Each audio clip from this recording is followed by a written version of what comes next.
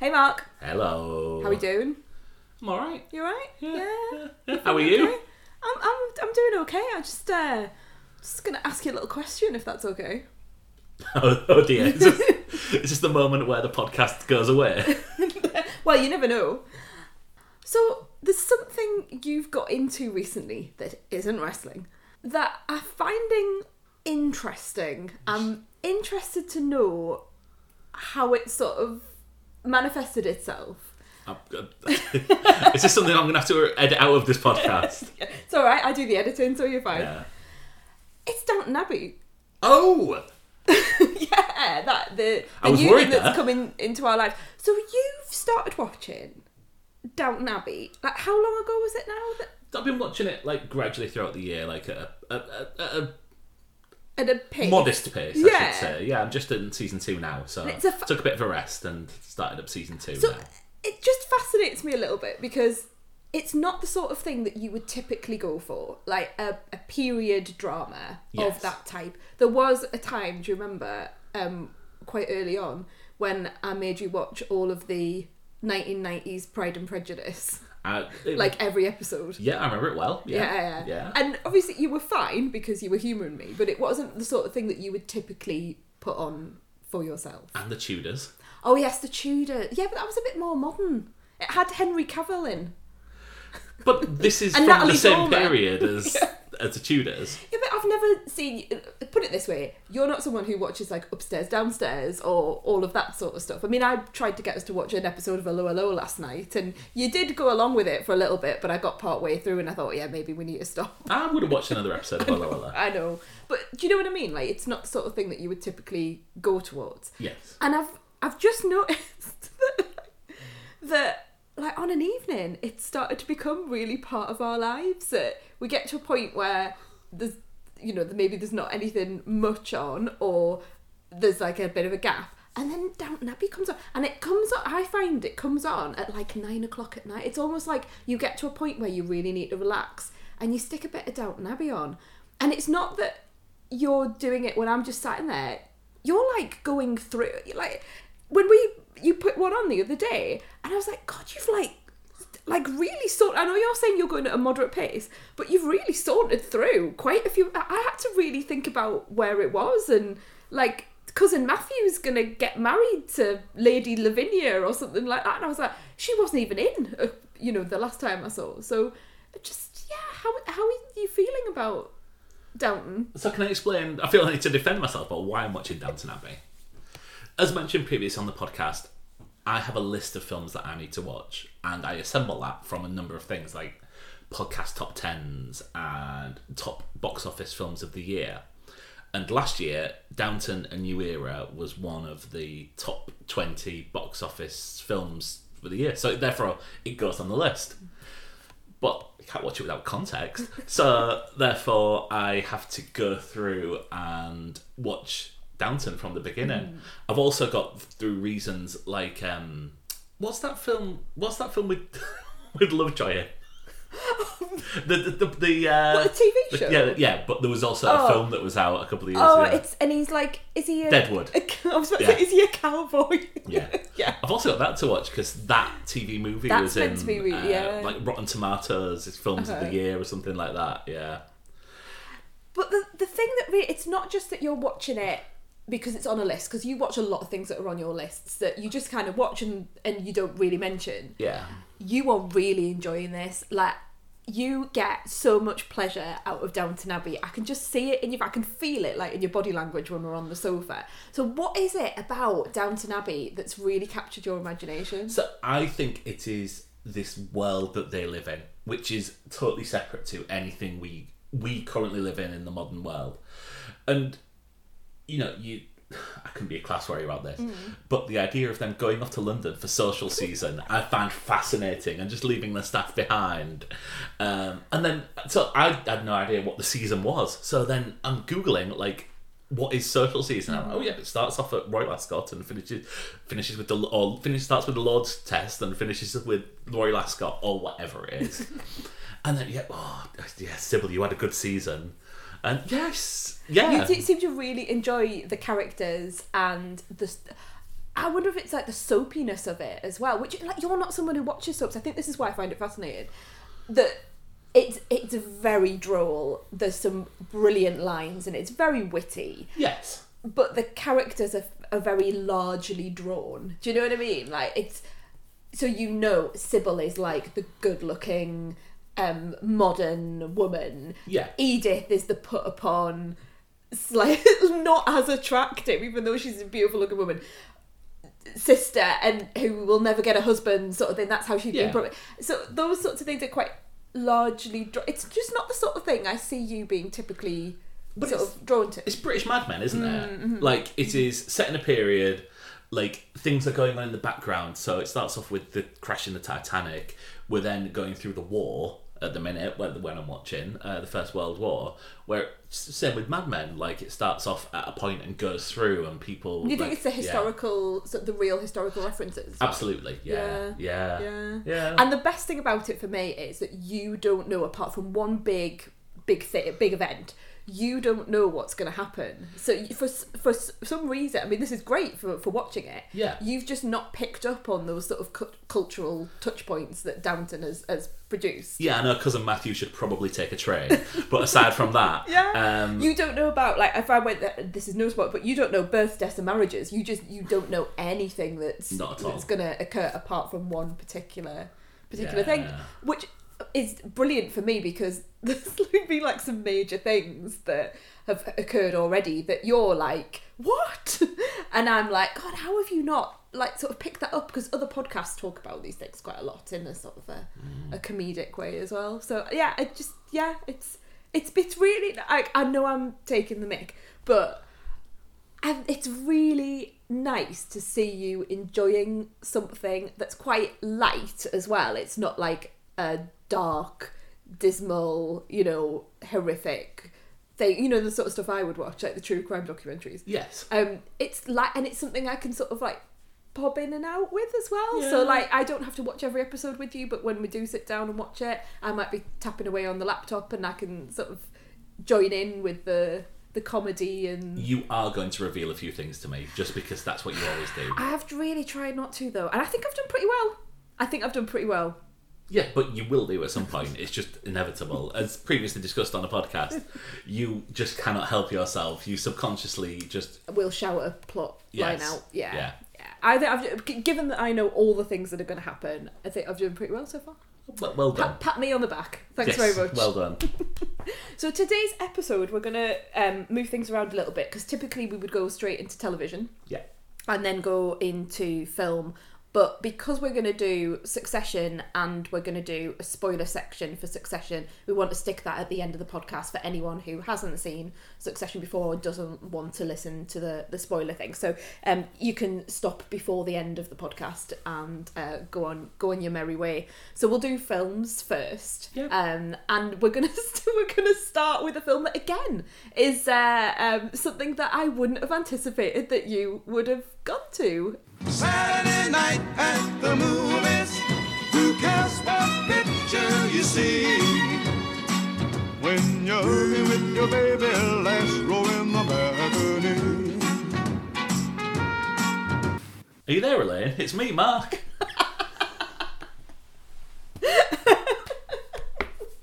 So, how many of you were there in your showing of Are You There? Is it Are You There, God? It's me. See, this is the thing, right? This book, when it came up, because obviously it's Are You There, God? It's Me, Margaret, is a film based on a book that came out many decades ago that was like this. It was meant to be the seminal book for teenage girls, but I never read it, and I never really knew what people were, it's one of those things where it just completely passes you by. Yeah. So it's not really meant for men in their 40s, what are we saying? So, right, okay. Let me defend myself. So I'd never heard of this book growing up, and I think I probably only know about it because it was once an answer on Pointless.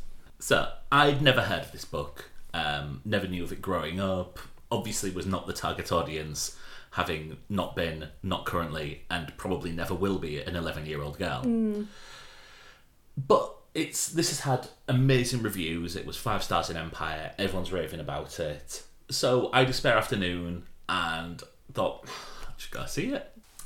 I walked into the theatre, a little bit self-conscious about going to see this film, but it was Probably from me going, what are you going to see? Are you going to see that? Yeah, Isn't that a book about girls?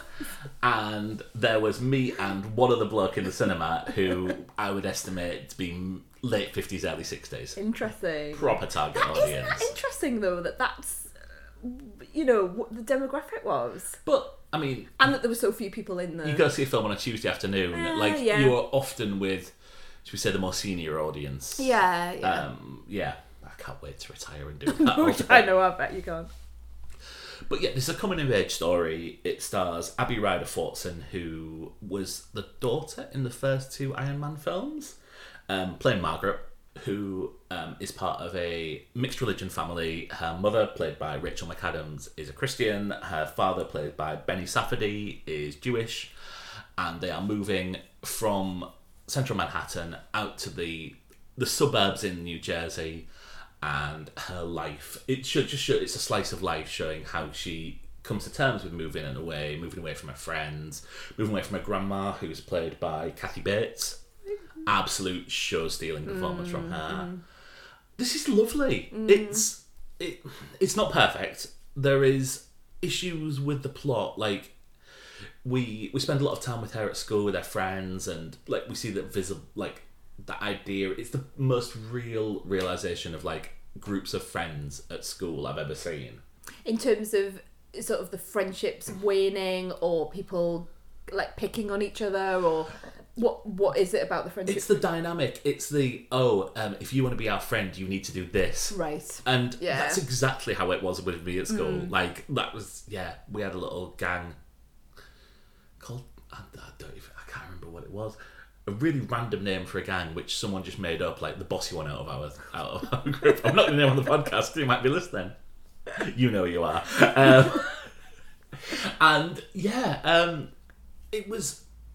It's nice. Like, I think if this is like a boys' film, one of these friends turns out to be an absolute dickhead. Okay. And like it turns out to be a real bullying thing. But it never becomes that. Like, there is people in their class that are a little bit different to them, and it deals with like bodies changing and things like that, which as a 42-year-old man sitting in a thing with little girls talking about, like 11-year-old girls talking about getting the periods and wearing bras, I think it's quite sad that in modern times I have to feel like a little bit self-conscious about that. Yeah. But the fact that I do feel self-conscious is probably a good thing about it. But this is lovely. And I think we always say there's such a scarcity of good films for like young girls. Like, boys are really, really like well catered for. Yeah. However, if you look at like this, you look at 8th Grade, you look at Booksmart, and you look at Lady Bird. I mean, there's 4 excellent films that have been released, and I just don't think there is an equivalent for young boys. Like, certainly who might be dealing with a hard time growing up and finding themselves a bit different from everyone around them. Like I say, I think the final act of this kind of forgets everything that's gone through and just kind of, I anticipate it's trying to get a big bit from the book into the film. Right. And the friendship circle is kind of forgotten about until the end, but this is an awesome film. Like, it's so sweet, and if I was an 11-year-old girl, this would be my favourite film ever. I think you would enjoy it. I'm sure I would. I think there's the hangover from the book for me, because I didn't read the book. Those were not the sort of books that I went to as a child. We had one of our mates around the other day and we were talking about this, and I was very much into like the hot point horror from the 90s, or all these YA horror books. Which I'd never heard of. Which you'd never heard of, which I still can't understand how that happened. And there was like Sweet Valley High and things like that, which again, I didn't go down that route. I went more towards the darker side of town. So it just sort of bypassed me, and I was never really into that sort of like friendship group of girls and growing up, and you know, that sort of thing just didn't. I was never a fan of growing up. I was never interested in that as books as a teenager. So I think that I've got that blockage of, well, it wasn't a book for me, and everyone... I think the other thing is, this is a very personal thing, if everyone's going on about it, I am less likely to want to go and either read it or see the film. And you know this from like TV shows. Let's understand what's going on with your brain now. Yeah, if it's like this massively popular thing, I'll just kind of go, oh well, I'll just miss that out. I want to go for the thing that's a little bit more underground. So I think I've got that sort of blockage as well.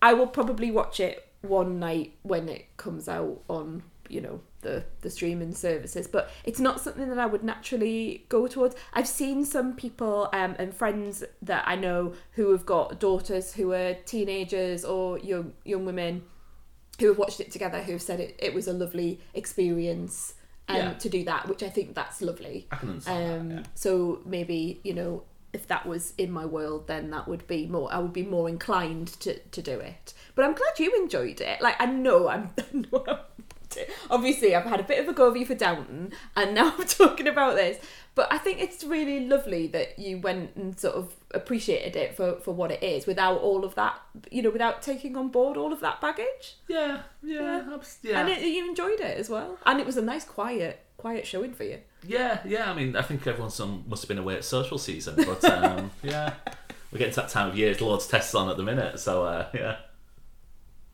Right, what are we doing next? For something completely different? Do you want to do Fast X? Let's do Fast X. Oh, do we have to call it Fast 10? Because apparently that's what it's called. Well, yeah, but I'm going to call it Fast X just to, you know, like, be different. We don't go Superman I, do we? Well, I might now. Or Star Wars If and You Have. Like, why do people have so much problems with calling it? Just because it's Fast X, it's just quicker, isn't it? Fast X. And that's why they've done it like that. They haven't done Fast 9 as in, like, whatever it is. It's V111, is that 9? Yeah, anyway. No, oh, that's 8. Yes. Yeah. Good. I'm glad I'm not in charge of the marketing. Right, so anyway, Fast X, Vin Diesel, family. We've both seen it, which is nice. We've been in cinema. So yeah, the 10th instalment, 11th if you count Hobbs and Shaw. Yeah. Do you count Hobbs and Shaw? As part of it, okay. Yeah. The 11th instalment in the Fast franchise. How many of these have you seen? Ooh, now, this is difficult because I don't know what they're all called. But I really love the first one. Still don't quite know what that is. Is it The Fast and the Furious? The first one? Okay, I'll just call it. But then it kind of moves to Fast and Furious and things like that, doesn't it? Anyway, I've seen the first one. Yeah. I may have seen one of the interim-y ones, like Fast 4 or something like that. I definitely didn't see the one Tokyo Drift. I haven't seen Tokyo Drift. That one. I've seen a lot more of the later ones, but I couldn't tell you what the numbers are. Like, I'm sure I've seen 8, and I've definitely seen 9 because I think we went to see that and talked about it on the podcast. And I'm sure I've seen 8, but 6, 7, 5. I mean, it just kind of blurs into one for me.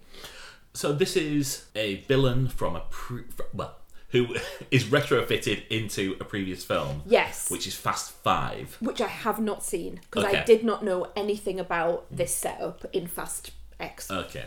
Coming back for vengeance against the family and anyone who's ever spent any time with them. Yes. Sorry. I just love this franchise. What did you think? Giving your review away just there. Yeah. You know what? I think you have to go into this with the biggest, you know... well, let's put it this way. I wouldn't do this because I don't eat in the cinema, but with a big box of popcorn and a massive drink and a smile on your face, and you've just got to kind of go with it. And that's what I do with these films. I go in, and it's not the sort of film where I would worry if someone was sat in front of me with their phone on, even though that would still be annoying. But you know what I mean? Like, I'm going to go in and I'm going to just let it... Whatever's going to happen is just going to wash all over me. I'm not going to come out of the film and be thinking about it for weeks on end or being really trying to overanalyze it. I'm just going to go in there and it's going to be big and it's going to be bombastic, and Vin Diesel's going to be running around trying to do something with his family.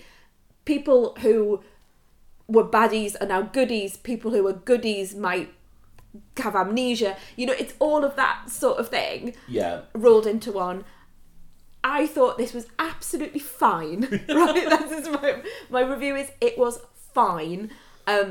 I felt there was a lot of cribbing from other films. There was a massive Nolan influence in it, and not necessarily in a good way. The baddie. No, Christopher Nolan. Oh, right. Christopher Nolan. What do you mean? I was just trying to get a joke in. What's a no? Like oh, the right, Nolan. the Nolans. Yeah. Okay. Well, that fell flat in its arse, didn't it? Sorry. Christopher Nolan. Well, the baddie really reminded me of, and the baddie played by Jason Momoa, Dante. The names are also great. Really reminded me of a very, very broad takeoff of Heath Ledger's Joker.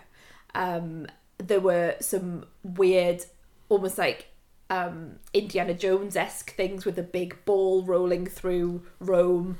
It just was like, oh, here's a bit of that film, here's a bit of this, here's a bit of Mission Impossible, let's shove it all together. I thought Jason Momoa was having a brilliant time, but I sort of felt the brilliant time he was having, and it jarred a little with the rest of the film. So that's interesting, because I think Jason Momoa is getting universal praise for his portrayal as Dante.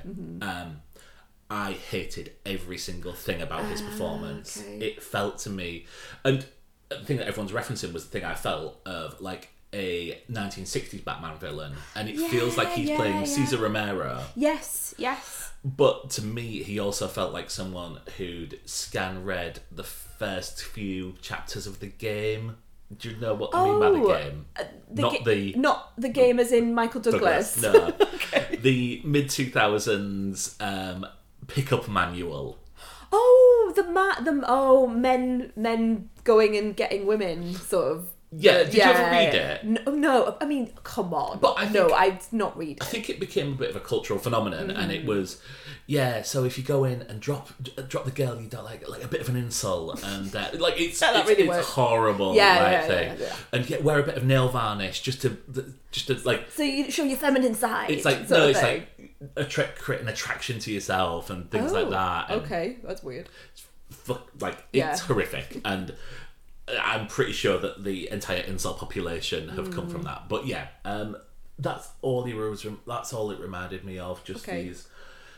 That's really interesting then, that both of us sort of, you're stronger than me, but you're right, there has been universal praise, and everyone's like, oh, he's like saving the franchise and he's such a different villain. And I think that's because villains, typically in a lot of films now, the villains are very vanilla. Yeah. And you just get big baddie, there's not really much to it, maybe they've got a small bit backstory, but you could they're interchangeable. Well, half the time they join the family in the... Yeah, that's right, yeah. Because people are saying that as well, that like some of the reviews were saying, oh, I'm sure like in part 2, we'll come back to that in a minute, in part 2, he'll switch and he will become part of the family. Well, I wonder if he'll have a personality bypass or transplant like John Cena's character has. I know. Well, that's what I mean. Yeah, and it does frustrate me. Then who in Fast 9? Like we've covered that on the podcast. I'm pretty sure, and we were saying, why have they taken such a charismatic like comedy like. Comedy performer such as John Cena, and then just make him this moody, totally miscast. Your brother, and he doesn't look like his brother. Anyway. And now he's like life and soul of the party. Uncle. Yeah. Comedy, which he plays really well. For comedy subplot, yeah. It's interesting, isn't it? But I really hope that doesn't happen. You've got people coming back from former films to the point where I don't even know if they were in something or not. It's got to the Saw franchise levels of this one person who was in the background of film 4 now comes back and is a major role. I thought Brie Larson either was underserved or was terrible. I can't quite understand where I fit on that, because every time she came on screen, it just didn't. It was like, oh, you have that sort of cringe factor. Yeah. And I didn't know whether it was the words that she was speaking or the fact that I could just see in her face that she was acting. And acting not in a very naturalistic way. So it might be the whole thing. But you're right, there's someone at the end who pops up in a... what's that thing that goes underwater and then pops up with a periscope? Submarine. Thank you. Someone someone pops up in a submarine, and I was like, oh, that's so and so. Oh, was she in something?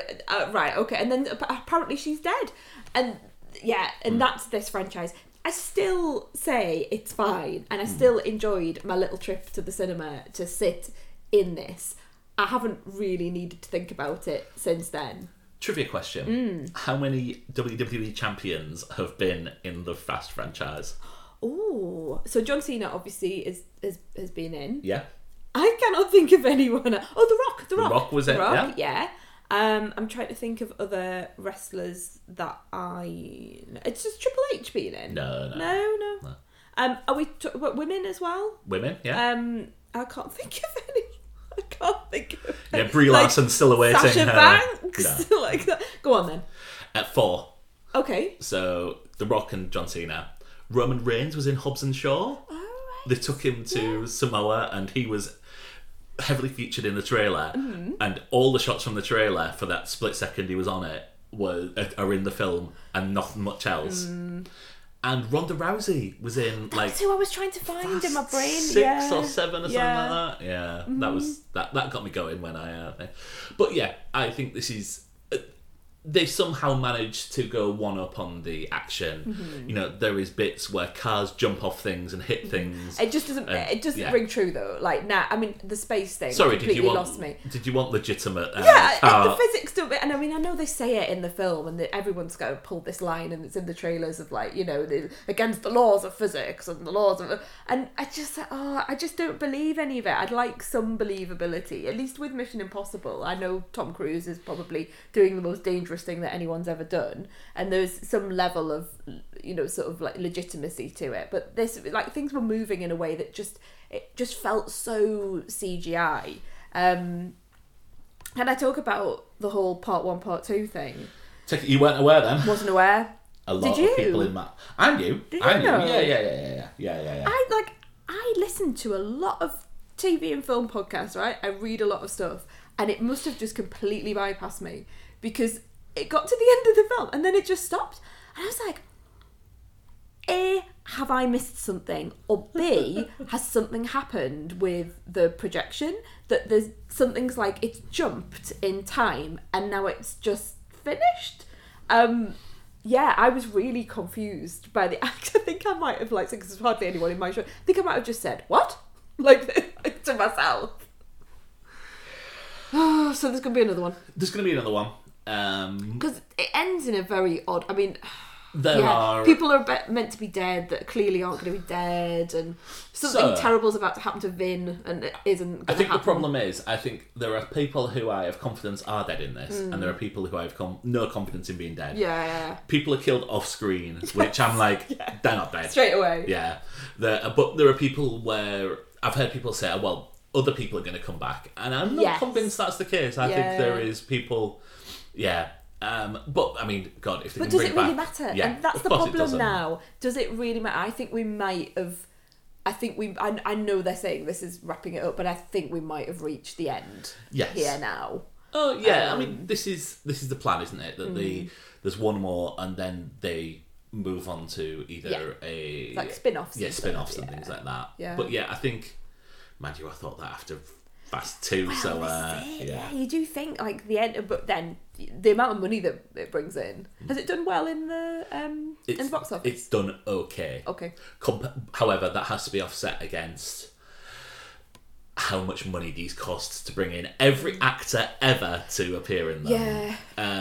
So I think it's made a lot of money worldwide. It's sort of underperformed in the States, but like it will be in profit by the end of time, as much as a film can ever be in profit. Go on. Do you know what film is making a hell of a lot of money? And also... I was about to say, we've got a real diversity of film coverage this week. And also might surprise some people in my screening at the end of it. Yeah. Spider-Man Across the Spider-Verse. Did you ever watch the first Spider-Man? No, right. And I feel like I've let myself down, because everyone has gone on about how brilliant it is. You've totally let yourself And down. I have let myself Hang your head down, in shame. I know. And as a film fan, I do kind of feel that I should really... And I really like the superhero films, and I like the whole idea of superheroes and that sort of thing. So it does lend itself to me. But for some reason, I just haven't sat down and watched it. But I remember you seeing it and coming back and absolutely raving about it. Yeah, absolutely. Spider-Man Into the Spider-Verse being one of the highlights of 2018, which seems a long time ago now. A long time ago, actually. That's the story of Miles Morales, who is a comic book Spider-Man, one of the like a young black Spider-Man, developing powers, and however there is problems with the multiverse. So this was kind of the first thing that went into the multiverse that I can think of. Yeah. Now every fucking film has it. Oh, no, but, doesn't it? I know. Yeah. This is the sequel. Bigger, better, louder. One of the things about the first film that I remember is that it played with different media, let's say, within the animation genre. So my understanding was that things looked very different, and there was... Go on, you were going to explain it.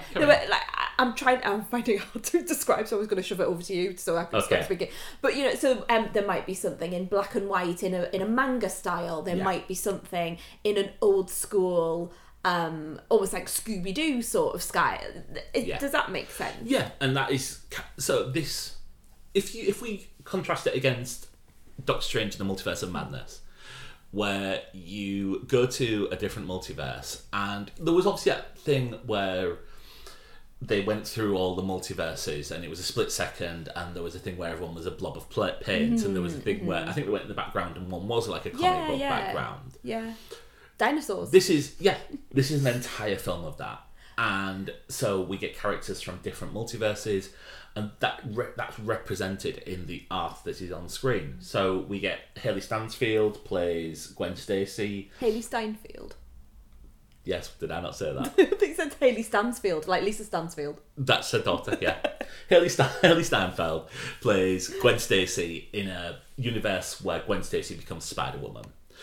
And her world is represented in very watercolour, I'm going to say illusionist, impressionist kind of backgrounds and things like that. And the emotions that she has is reflected in sort of how abstract the backgrounds are. So as things get more emotional, the backgrounds get more sort of mixed together and things like that.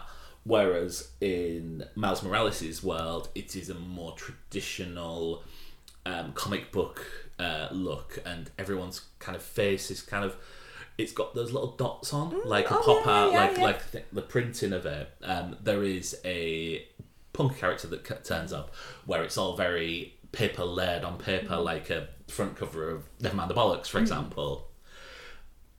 A lot of films, when it's really good and you just look at a shot and you think, I could put that on my living room wall. Yes, yeah. The thing to say about this film is it is absolutely beautiful, and there's probably one of them every 2 minutes. This is an absolutely outstanding achievement in film.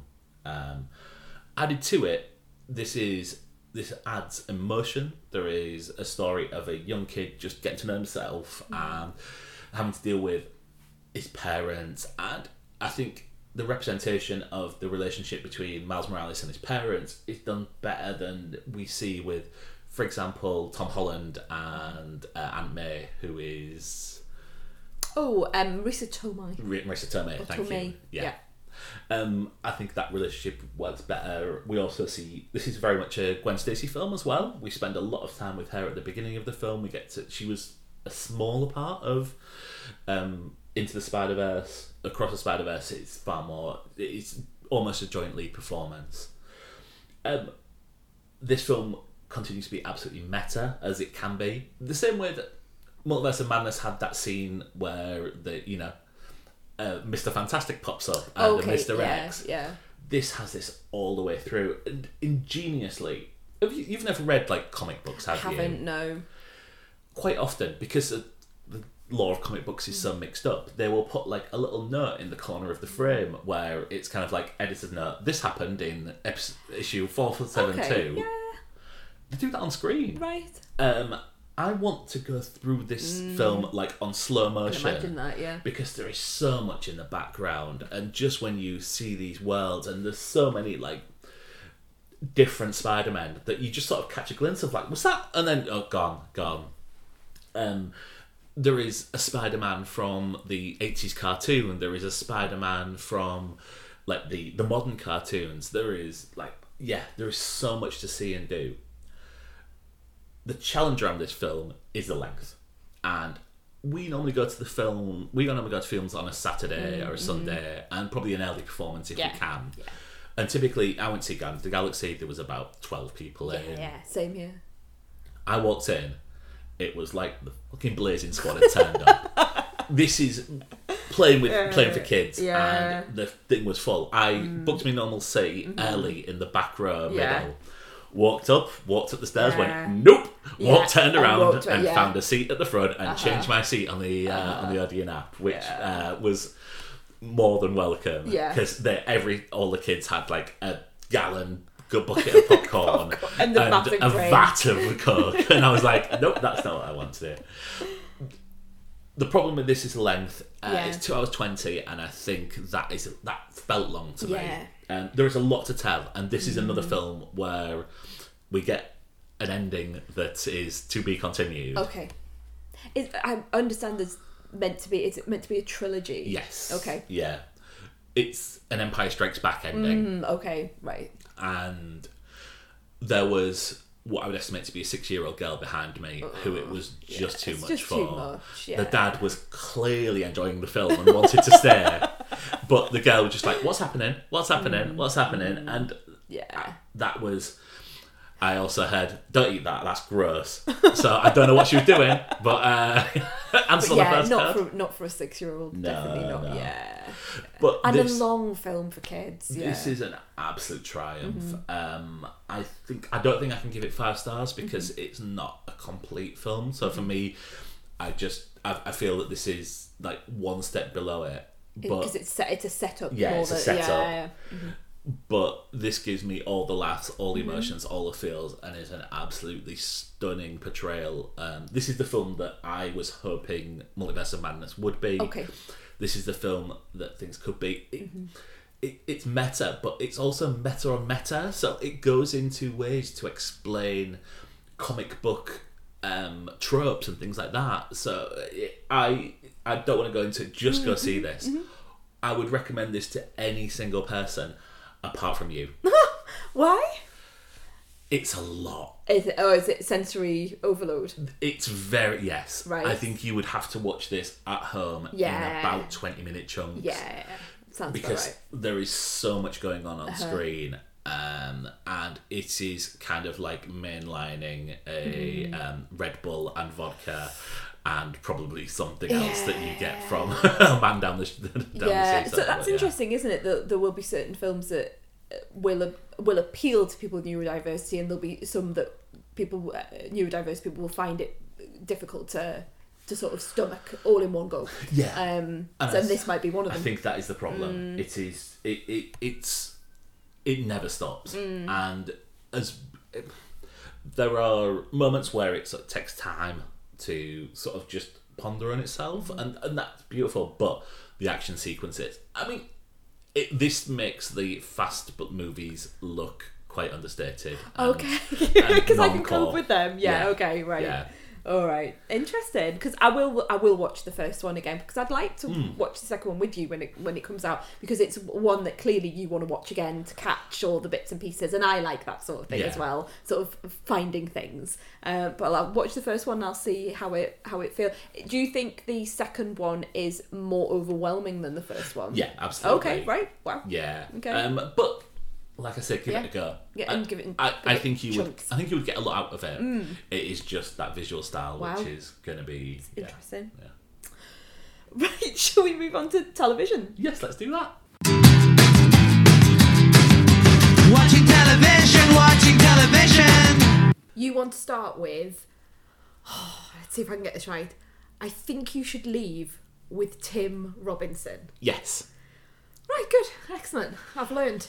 Genuinely my favourite sketch comedy of all time.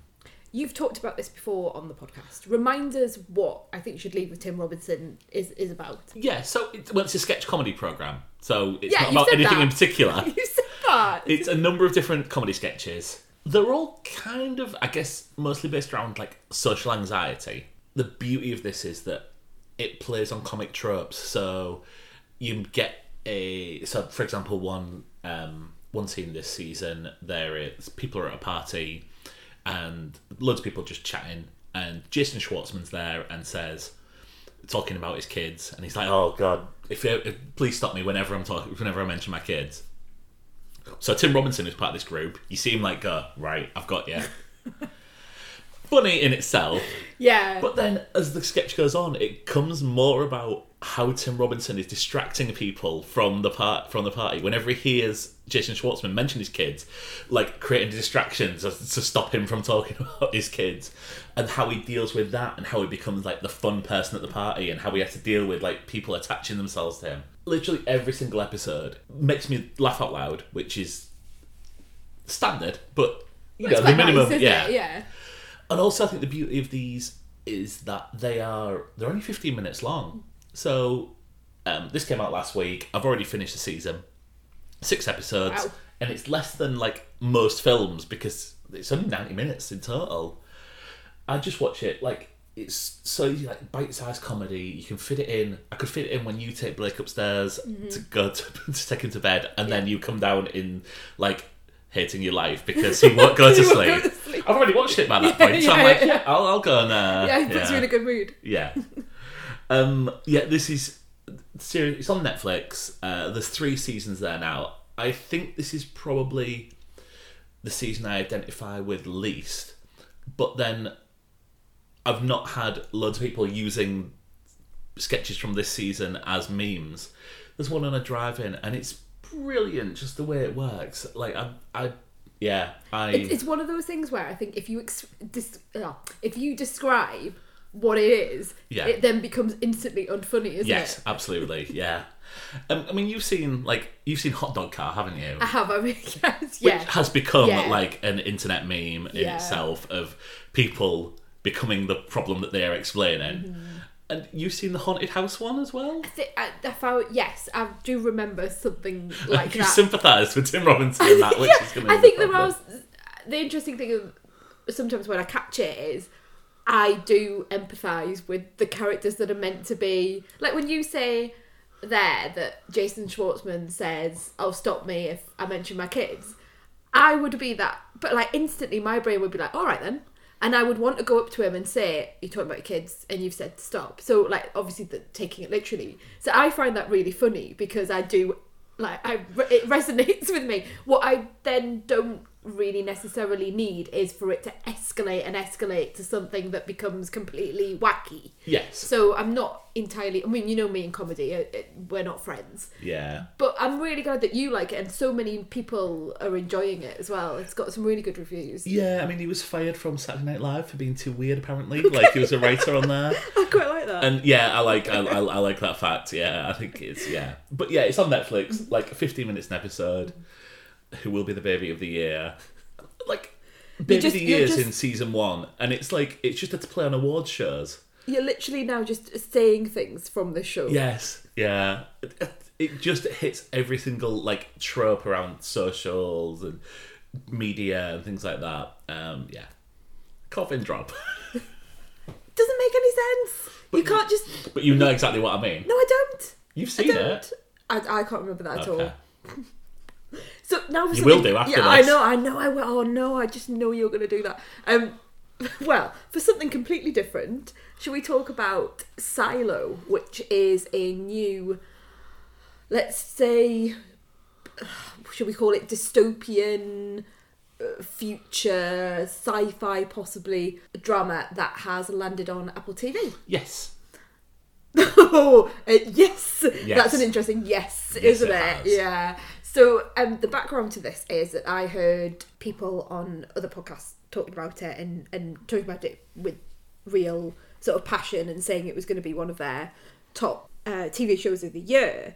And I thought, I'll just give it a go. because I do like a little bit of like alternative future or dystopian future. You know, I do like that concept of what if and things that aren't too far away from our current world. If it's like too far away from our current world, should we just explain the premise of this? This is what I'm getting to. This is what I'm getting to. So the silo, and I think you have to be quite careful about it, about how far you go. The premise of the silo is that, and we don't know when this is set, but we're presuming it's sometime in the future. We are told, or so the 10,000 inhabitants of this underground bunker, essentially this silo, are told that they can't go outside because there's something wrong with the atmosphere. So they live in this man-made bunker which has this spiral staircase running all the way through it. It's like a hole has been drilled into the ground, and each level is almost like a different culture or subculture, or you've got the mids, you've got it's a little bit like a class system as well. People who work down deep are seen as almost like the working class, the people who are up top or having the executive roles. And the one thing that we know that you can't do is say that you want to go outside. There is almost like a biblical or a religious book, there's this pact that specifically says if you say you want to go outside, then you are made to go outside. That is it. It's a death sentence.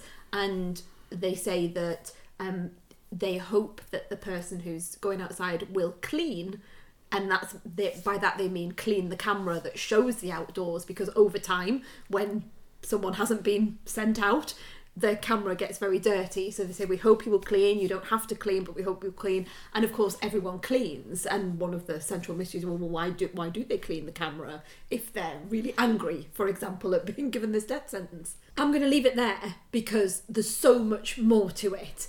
I think it's one of those shows where you should just go in as quietly and as blindly as you possibly can do to really be taken away with all of the mysteries that are there.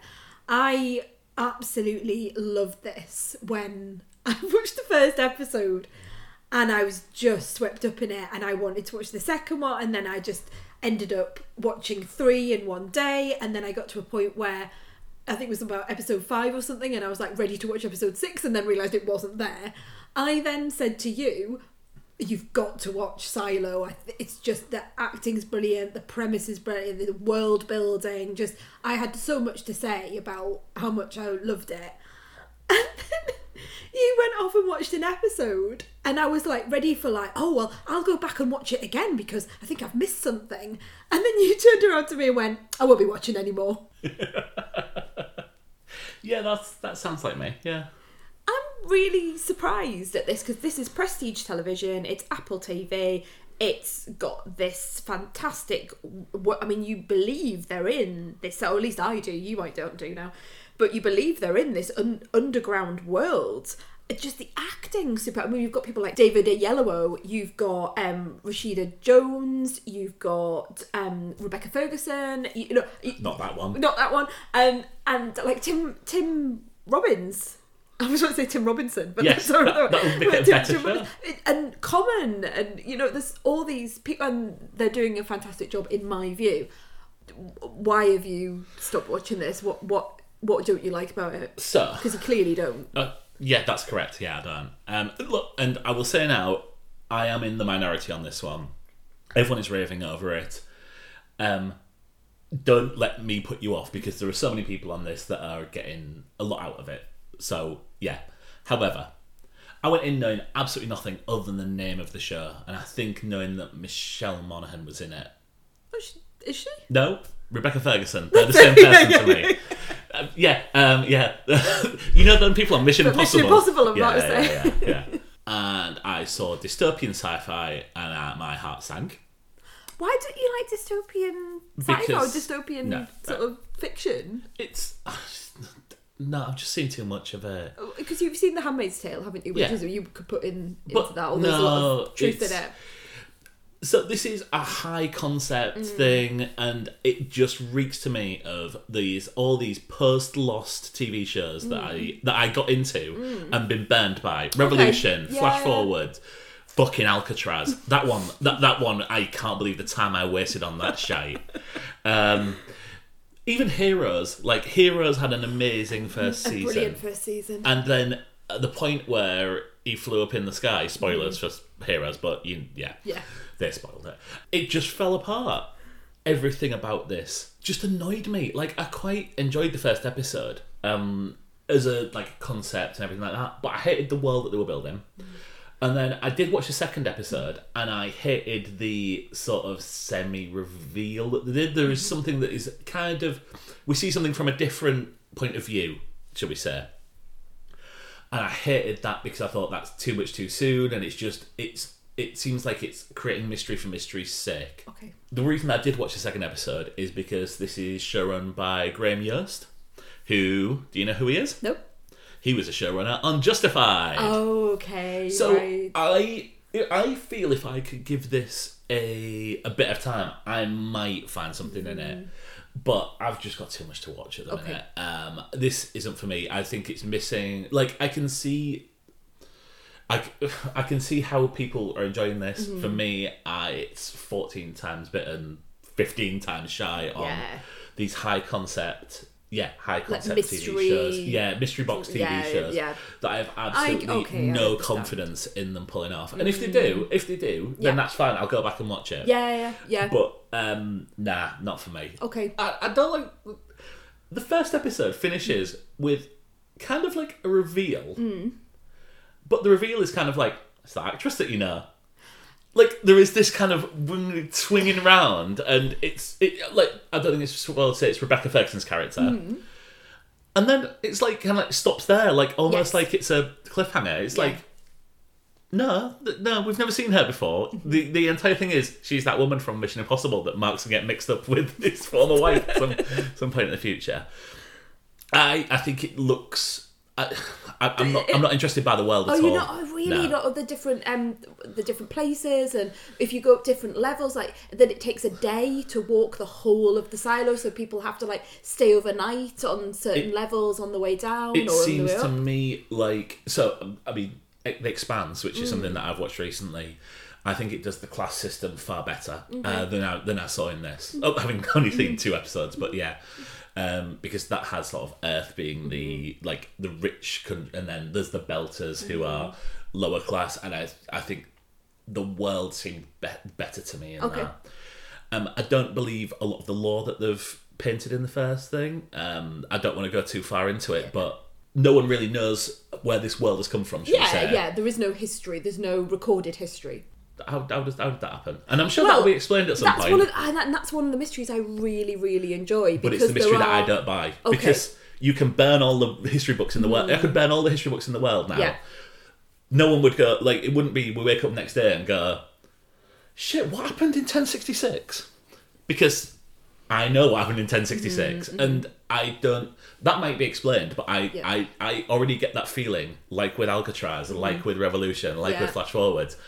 Bullshit alerts going off. Okay. And that is why I'm not going to be going forward watching this. It's interesting, isn't it? Because I've just sort of parked all of that to one side, and I know where you're going, because I think if you think about it scientifically, you would be like, oh yes, well of course there would be someone who would maybe have been a child at the time that's now grown up that would have it hasn't just started from year 0, and of course there must be some kind of history somewhere. Yeah. Although those people might subsequently have died, and now we're moving on in the future.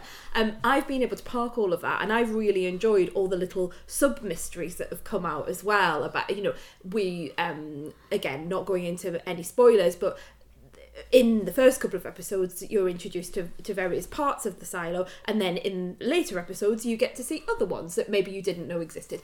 So I'm really enjoying those little reveals and think, where did that come from? I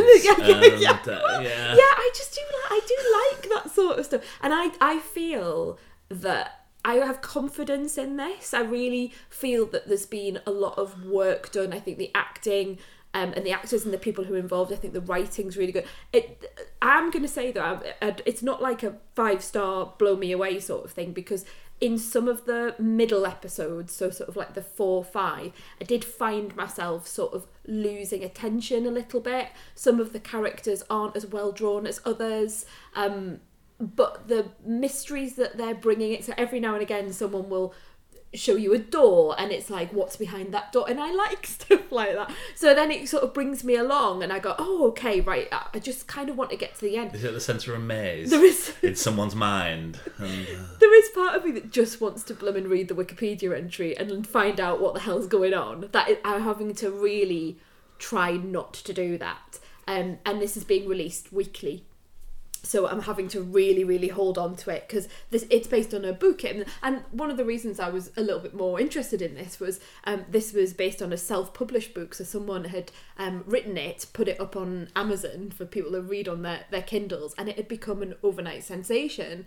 And then my understanding was that when they then signed up with an agent and a publisher, they retained the e-publishing rights, and because they were making so much money through, the electronic publishing. So that and we've never been let down by anything previously self-published books, have we? 50 Shades of Grey. But yeah, it's clearly a phenomenon. And I mean, there are more of this isn't just it. There is more of these books. So I'm really enjoying it. It's television that I look forward to watching, because I'd like a little bit more of the story. And if it gets to the end, like genuinely, if it gets to the end and it's all just like, oh bloody hell, I will tell you. And and I will fall on my sword quite happily and just go, all right then, that was a nice ride, and the end. Look, I mean, I hope it doesn't. Mm-hmm. I mean, I hope it does, but I hope it doesn't, because I don't want you to waste your time. Yeah. But yeah, I don't feel it's a waste. Genuinely, I don't feel it's a waste of time, because I'm enjoying spending time with the people. I'm enjoying the world. So. Yeah, but when you spend time pulling back a car, you want it to kind of toy car. You want it to go forwards at the end. Yeah, you do. I know you do. What are we doing next? Poker Face. Oh, Poker Face. Yeah, God, it's really diverse, isn't it, actually? The long-awaited Poker Face. Natasha Lyonne, and what's his name? I was just about to say his name. I can't remember his name. Knives Out. Adrian Brody. No, not Adrian. Well, yes, Adrian Brody. Oh, but Ryan Johnson. Ryan Johnson, that's it. Ryan Johnson. So this is... Coming together at last. Yeah, this is a murder mystery procedural drama. In the style of the old 70s procedurals, in the style of Littlest Hobo and Columbo and The Incredible Hulk. The Littlest fucking Hobo? Yes, it's got that. I'd go Murder, She Wrote, but Littlest Hobo. But, yeah. like, it's got that real... that graininess to it. Like Skippy, the bush kangaroo. Yeah. No, I wouldn't have said that. I would only... No, not that one. No, not that one. Not that one. But that grainy... Every week they're travelling to a new place. Lassie. And they've got to... No, not like... Okay. I wish I hadn't said the Littlest Hobo now, but you know exactly what I mean. You know exactly wouldn't be what the I mean. Wouldn't be the first example. Even to the point where, when the credits come up, it's in that old style big block lettering, and it's got the Roman numerals underneath, as you would have in, like you say, your Murder, She Wrote, your Columbus, that sort of thing. Yeah, I think it's a loving tribute to those old school... I mean, I've never really watched them, considering how much I love murder mysteries. I've never seen... I've seen one episode of Columbo, which has, I think, Donald Sutherland in. Wow. Playing, like, a pair of brothers, so you never know which one's the... which one's the baddie. I've never seen Murder, She Wrote. I've never seen Morse. So yeah, I've never seen... your murder mystery knowledge. It's like there's a huge gap, isn't there? I've never seen Death in Paradise. I've never seen... What's the one that my mum and dad like? Midsummer Murders. Thank you. Yeah. Yeah. But I do love a murder mystery. Like, I love Lions Out. I love Glass Onion. I love... just the Ryan Johnson ones. Yeah. I love See How She Runs. I don't love it, but I think it was passable. Do you ever seen any of, like, the Agatha Christie's? Yes, I've seen Murder on the Orient Express and Death on the Nile. Yeah. Just the films. And because you never made me watch the old TV versions. show, yeah. And we watched one year and then there was none. Oh, when yes, that was a BBC when that was adaptation. on the BBC, yeah. But no, I don't know. Okay. I've never seen The Mousetrap. I've never seen... murder in success. Not Marriage Successful. That's a different thing. What's the other one that the trilogy? There's like 3 old school Poirot films that you have on our Sky Plus. Oh, so I have oh, I know what you're thinking of. So we've got Death on the Nile, Murder on the Orient Express, and there's one when they're all on holiday, and I cannot remember and what I've got it Death is. in Paradise in my head. Yeah. They're all, this is going to absolutely drive me mad. I'll come back to it later. I'm sure it'll pop up at some point later in the podcast, hopefully. But yeah, this is... Evil Under the Sun. Thank you. There we go. Death in Paradise. Evil Under the Sun. Evil Under the Sun. Right. So, but this is Natasha Lyonne. When she starts, she's working in a Las Vegas casino, and she is enlisted by them to help them fleece a gambler. Because the gimmick of her is she can always read when people are lying. Yeah. Fascinating. Did you ever watch Psych? As in, let's get ready to rumble. No. Watch us wreck the mic. Psych. No? Not an Ant and Dec reference. No. So that is... Psych. I can't even think what that would be on. So it was an American TV show from mid-2000s, and it's about someone who can read someone really well, tell when they're lying, but he convinces the police that he's a psychic. So he can read body language and sort of see that, but convinces them he's a psychic. It's like got a Darren Brown type of person. Yeah, it's got a guy who I can't remember but his sidekick is Julia Hill, who played in The West Wing Charlie. This is very much the same concept. We've seen the first 2 episodes of this, and I'm a huge fan of this. You need nodding to me is not. I'm just letting you go. Yeah. Well, tell me why. So I love the setup. I think Natasha Lyonne is obviously brilliant in this.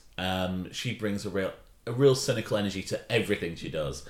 Talking from, like, even in the American Pie films, through to Orange is the New Black, to what's the thing that I can't remember the name of? Oh, where? Russian Doll. I'm just doing that with my finger, which no one can say. Yeah. And obviously she is an MVP. She goes from place to place in this, so for reasons that come clear in the first one, she then moves on to a different town.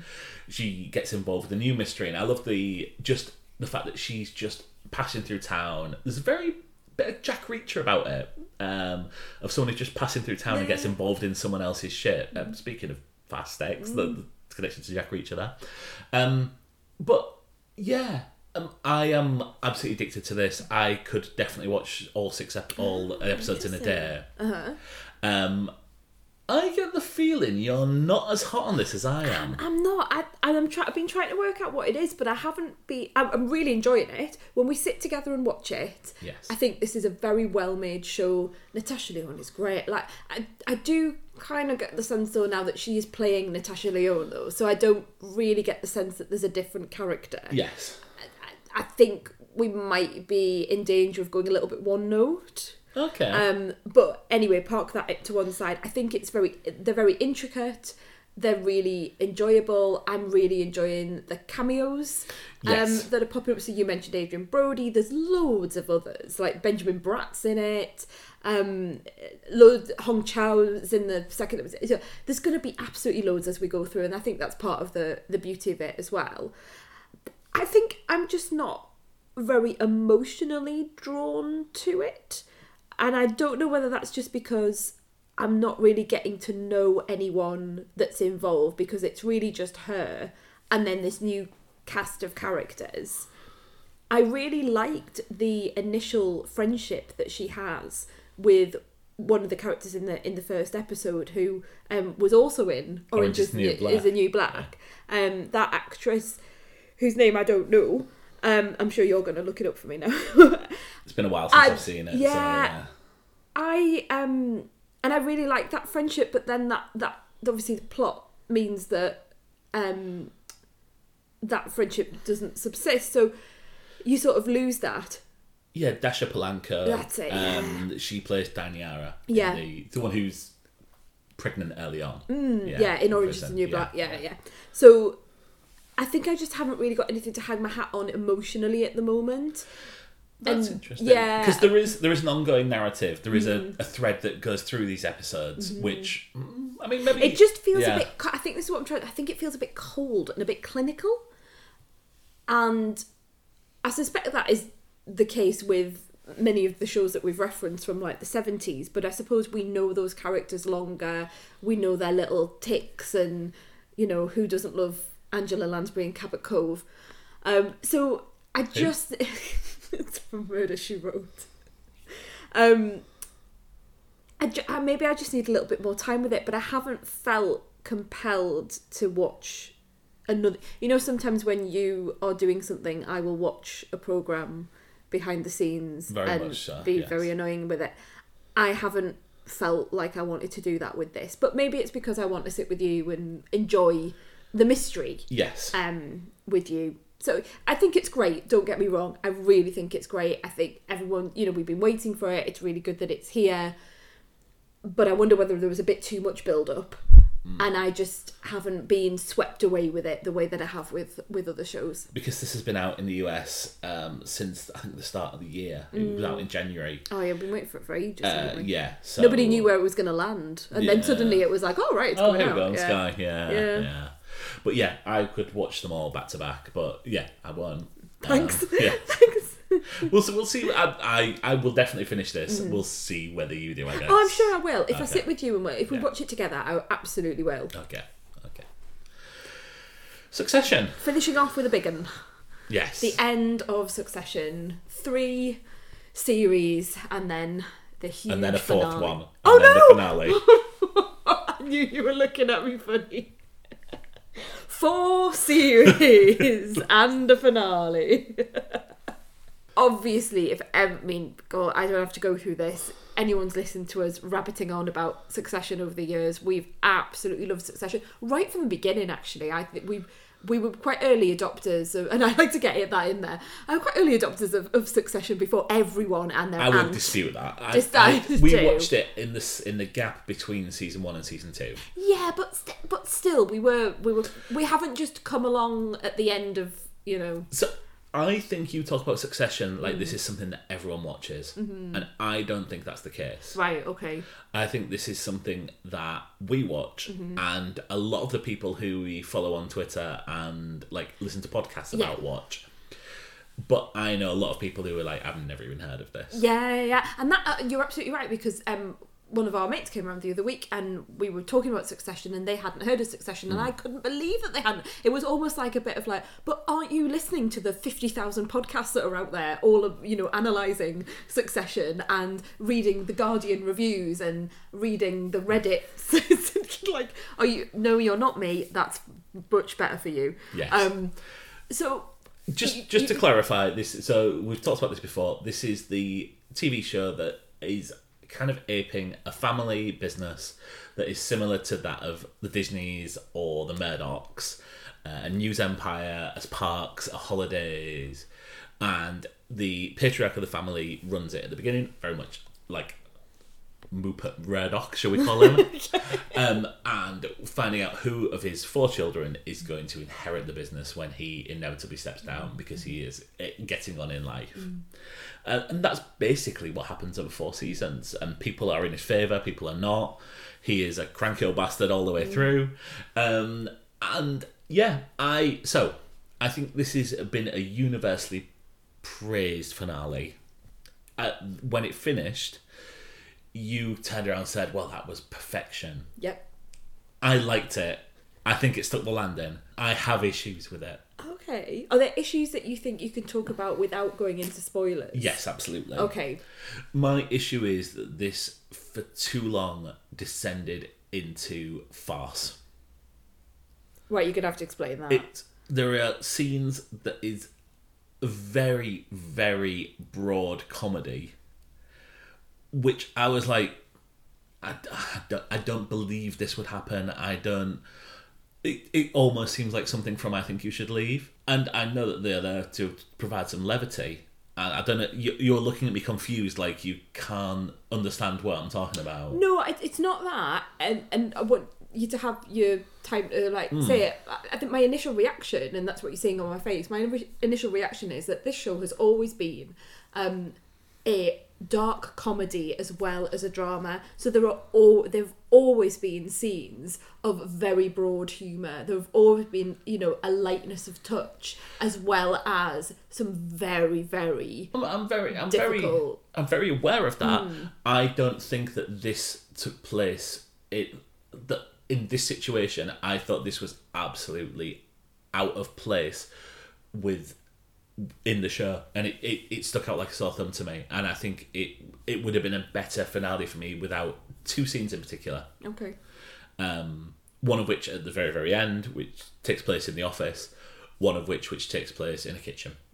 Just to give you a hint about what... I know where you're going from. I think both of those scenes that you're referring to are incredibly emotionally powerful scenes.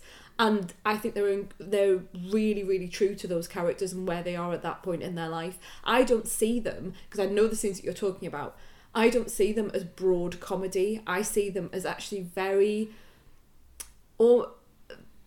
sad. I really have read them as two very, very sad moments, and one which is throwing back to a childhood that was never had, and possibly at the end as well, and it is really a post-mortem of the way that a parent can be so toxic that the children act out in a particular way. Okay, so I will, without going into any spoilers, I will say my feelings. The Feed the King scene did not work for me on any level. And I have since found out that was the last scene that they filmed, and it seemed like kids on the end of term to me. And it absolutely stuck out like a sore thumb. Okay. I wanted it to end. It just seemed like, could we get on and stop? It looked like people really enjoying themselves on film, and like I can still, like, you see kids pissing about on the last day of school. That's what I would compare it to, and that didn't work for me. And then there is another scene when there is a vote and people leave the boardroom, and a scene goes on in the outside, and that just did not work for me. Okay. I did not believe that would happen in any way, even with those characters and the baggage they carry. I loved it, but compared to everyone else, I'm a bit softer than everyone else. It's really interesting, because I've not heard anyone else, even people who, maybe, obviously a lot of the places that I go will be universally positive about it, because it's a show that they're really, really invested in, and they're interviewing like the people who've written it, so they're hardly going to go, oh yeah, that scene there, I really did not believe that. Should have had your scissors through that. Exactly. They're not going to do that, and for all the right reasons. But it's really fascinating that you've picked those things, because my perspective on it is so different. And I find it fascinating that you could read it in that way, or you would have such a strong reaction to it as well. It's not just, oh, I thought it was great, but maybe I just didn't quite. You can see it in your face that you feel very strongly about these particular things. It might just be that I've been told. It might just be that I've been told that these aren't comedy moments, and I'm wrong for disliking them because they're incredibly powerful. No, I'm not saying that you're. I'm genuinely. I'm not saying that you're. I say I disagree with you, because that's not been my. That's not my experience of the show, and I'm sad that you're kind of like not on the same page as me, because it would be nice, wouldn't it, for us both to say, oh yeah, we really love these things. No, I think I'm expecting podcasting this way, but but yeah, I'm not having a go. I'm not like saying, oh Mark, you don't like. All I'm saying is, we are coming at it from very, very different perspectives, I think. Yes. Yeah. Okay. Do you want to get into spoilers? Yeah, I'm happy to do so. Okay, well, if you're leaving us here, and I really would recommend, if you've not seen Succession, turn off the podcast now, but once you've listened to our little outgoing blurb, which will be the same as every week, and please just watch it. It's on Sky, it's all on Sky at the minute, I think. Yeah, I mean, if you haven't seen Succession at all, like, start from the beginning, work your way through, it's a treat. Orthodox. It will... Thanks.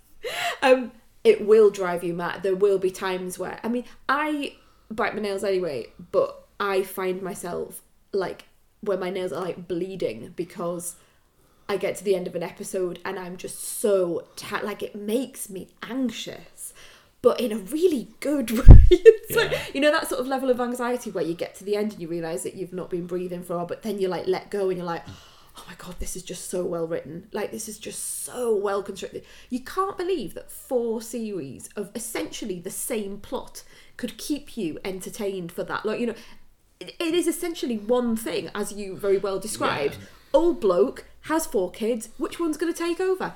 Like, it's such a simple premise. And yet, every episode, there's twists, there's movement, there's machinations. It's, you know, full of, like, the Godfather types of... There's pairings, then there's splits, and it's and I find it just absolutely wonderful. I'm not sure I could go back and watch it all again because it would just be too much. Yes, I do remember. Yes, okay, carry on, Mark. Yeah. So yeah, start from the beginning, work to the end. There you go. So yeah, thank you for listening. If you would like to follow us on Instagram or Twitter, we are at the Honeymoon Pod. And if you'd like to leave us a rating on Spotify, or Pocket Cast now has ratings as well. Oh, does it? Yeah. Oh, lovely. Or drop us a review on Apple Podcasts. That would be much appreciated. And we'll see you next time. Bye. So, spoilers for Succession, and I think we might as well say all 4 series of Succession because we might say something, but definitely the finale. Kind of weird if we dropped. Well, you never know. I mean, someone was 2. Like, "Oh, my family spoiled the end," but if you spoil episode 5 of season 6, there isn't a season 6, but yeah, they might be under my view. Yeah, I'll be making up all sorts of seasons. Okay, so you hate the is it King? Oh, I can't even remember what it was, but it's sort of King for a Day, or Meal for a King, or Drink for a King, or whatever. Where they put it all in the, they put lots of things in the blender, including Siobhan's spit, lovely, and then Jeremy Strong drinks it. Like and apparently, watching kids who had too many cider lollies on a school trip. Like, honestly, I'm not having a go, but isn't that the entire point of it? Isn't the point that they're being children for the first time in their lives? They're in their mum's house.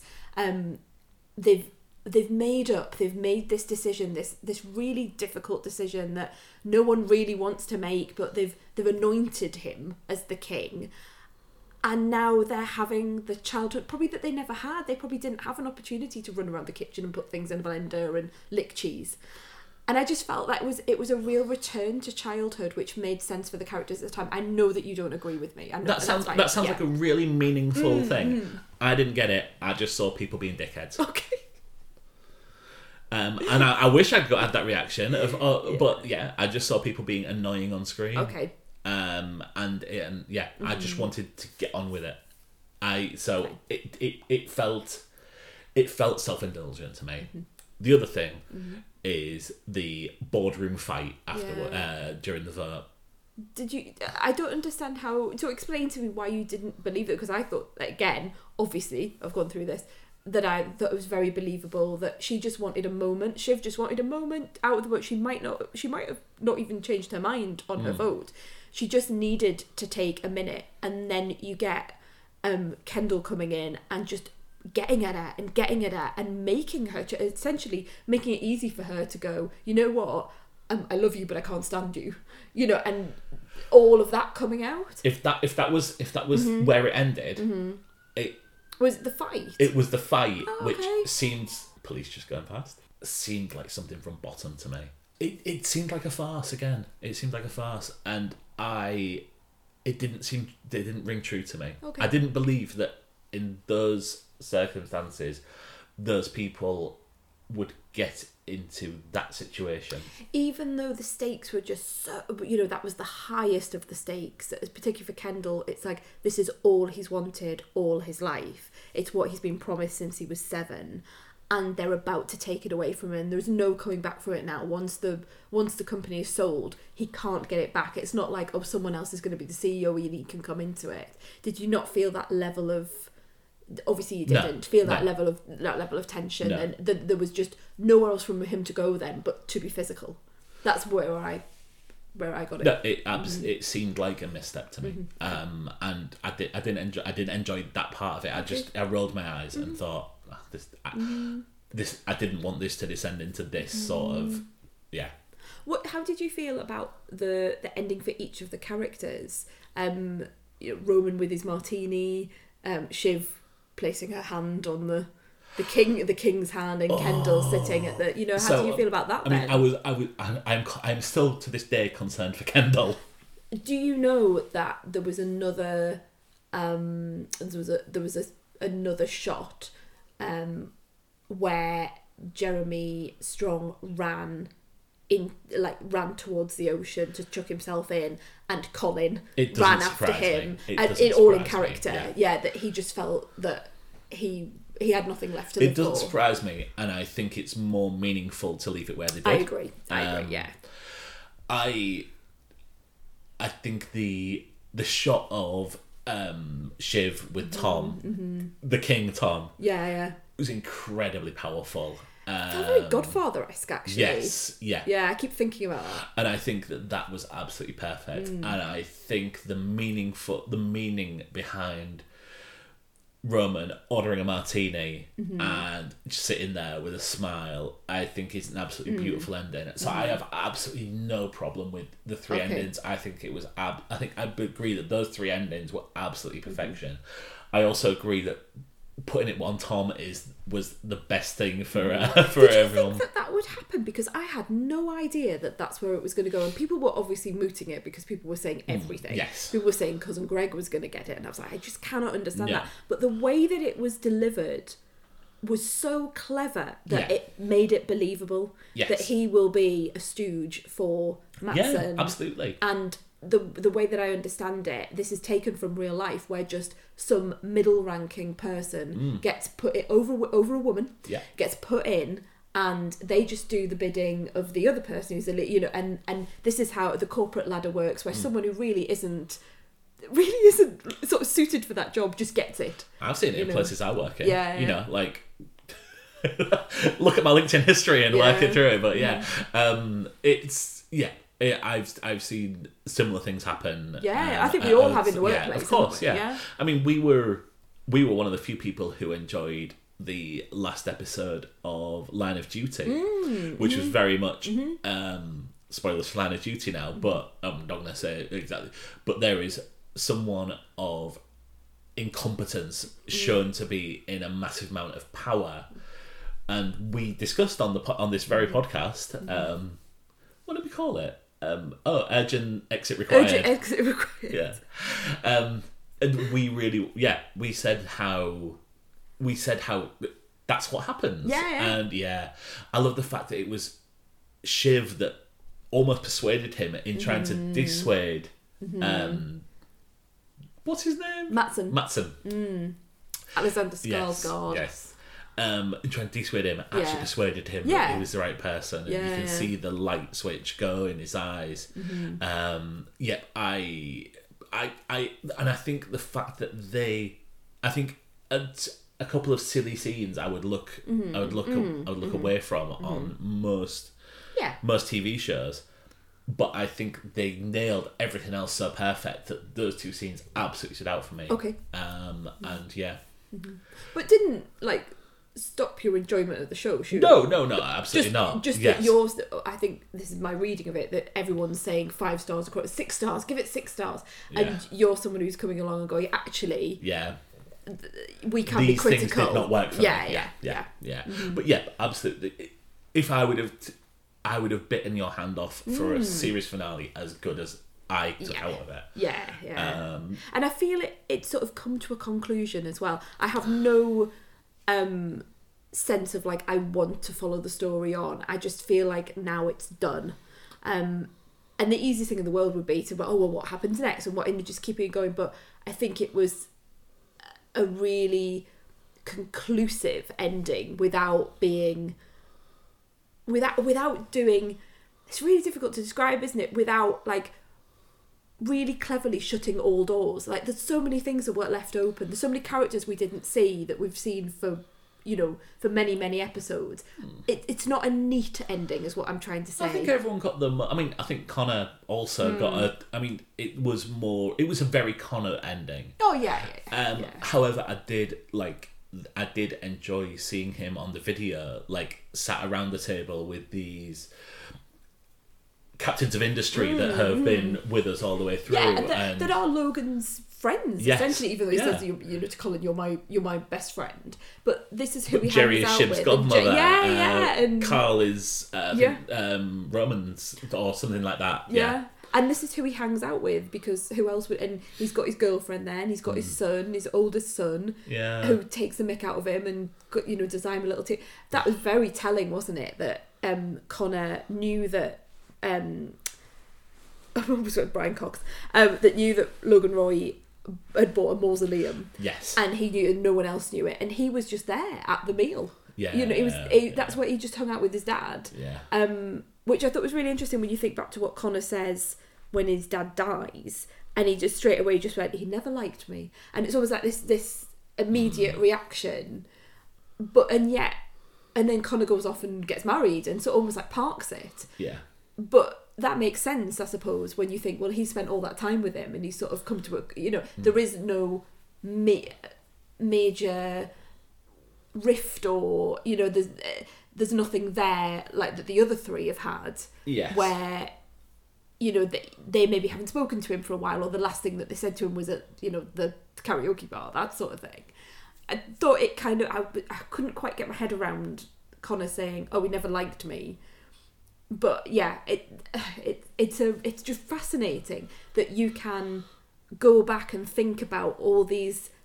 Like, at no other show would I go back and think, oh, when Connor says this in episode 3, I wonder how that relates to when he's standing outside the mausoleum. Like, no way would I do that. I wouldn't be linking those things up at all. I wouldn't be remembering it. Yeah. So it's so remarkable, the writing, I think. I mean, there are a couple of spin-offs that I'd like to see. Like? I would like... I'd like to see Ebba's upcoming lawsuit against Matson. Yeah. I would quite like to see a remake of Secretary with Roman and Jerry, but in flipped roles. I was a little bit sad that we didn't get to see more of Roman and Jerry. I understand there were other other scenes that were filmed that didn't make the cut. Yes. And I do think there perhaps could have been a little bit more of Roman and Jerry. I would have liked to. And I think J. Smith Cameron's amazing, so I would have liked to have seen a bit more of her.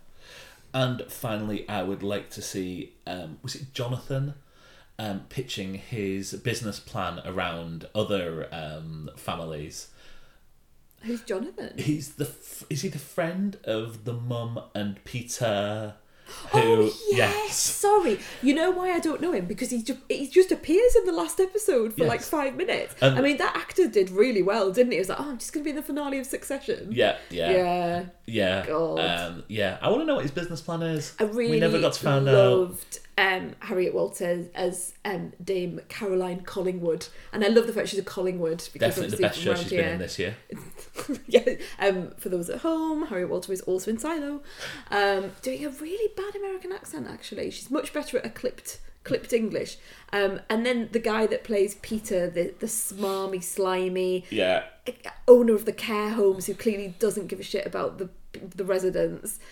I can't remember who he is, but he's really, really good. And they deserve each other, both of them. And quite comedic as well, the way that they go on. Yes. And totally believable as well, that she would just be on Peter's side all the time. Oh, look at him. Oh, look at... Oh, isn't he wonderful? And he's... Like, when he's at the funeral, he's very excited. He's got his autograph. And you could totally imagine that sort of... that relationship. It just totally rings true to me. So yeah. But yeah, like I have problems with the finale. But when you say you have problems with the finale, you didn't like a couple of scenes. I don't think it's like a major issue, is it? It's not like a... If I was allowed to finish my sentence, that would have been my... I had problems with it, but yeah, I still think this is one of my top 5 finales to a TV. And I like a lot of finales that everyone else thinks is shit. Like? I think the Lost... There's nothing wrong with the Lost episode. No, I agree. Finale. And I think people who misquote that all the time as and don't understand, having maybe need to re-see it and understand the context of how everything happens. I like the How I Met Your Mother finale, which everyone else says is awful. Mm-hmm. The aforementioned Line of Duty finale, we really liked. Yeah. Anyway. Any more? No, not for me. Sam? Should we say goodbye? We've already done that, so Okay. yes. End. No, thanks a lot for listening. Let us know what to watch next, because what's the next Succession? Silo. It's not. It's really not. I've just put this up. But yeah, what should we be watching next? I want to make you watch. I think you should leave. I might watch. I'll watch one and see how I get on with it. Pick one for me that you think I'll like. But I'm not watching hours and hours of. But it's not hours and hours. It's 15 comedy. minutes. Yeah, but you put it together. You said it was like 90 minutes. Well, hour and a bit. But yeah, I just not comedy for me. Look, something dark and nasty is what I want. I want something that I can get my teeth into, like Succession. Right, well, we'll see you next time. Bye. Bye.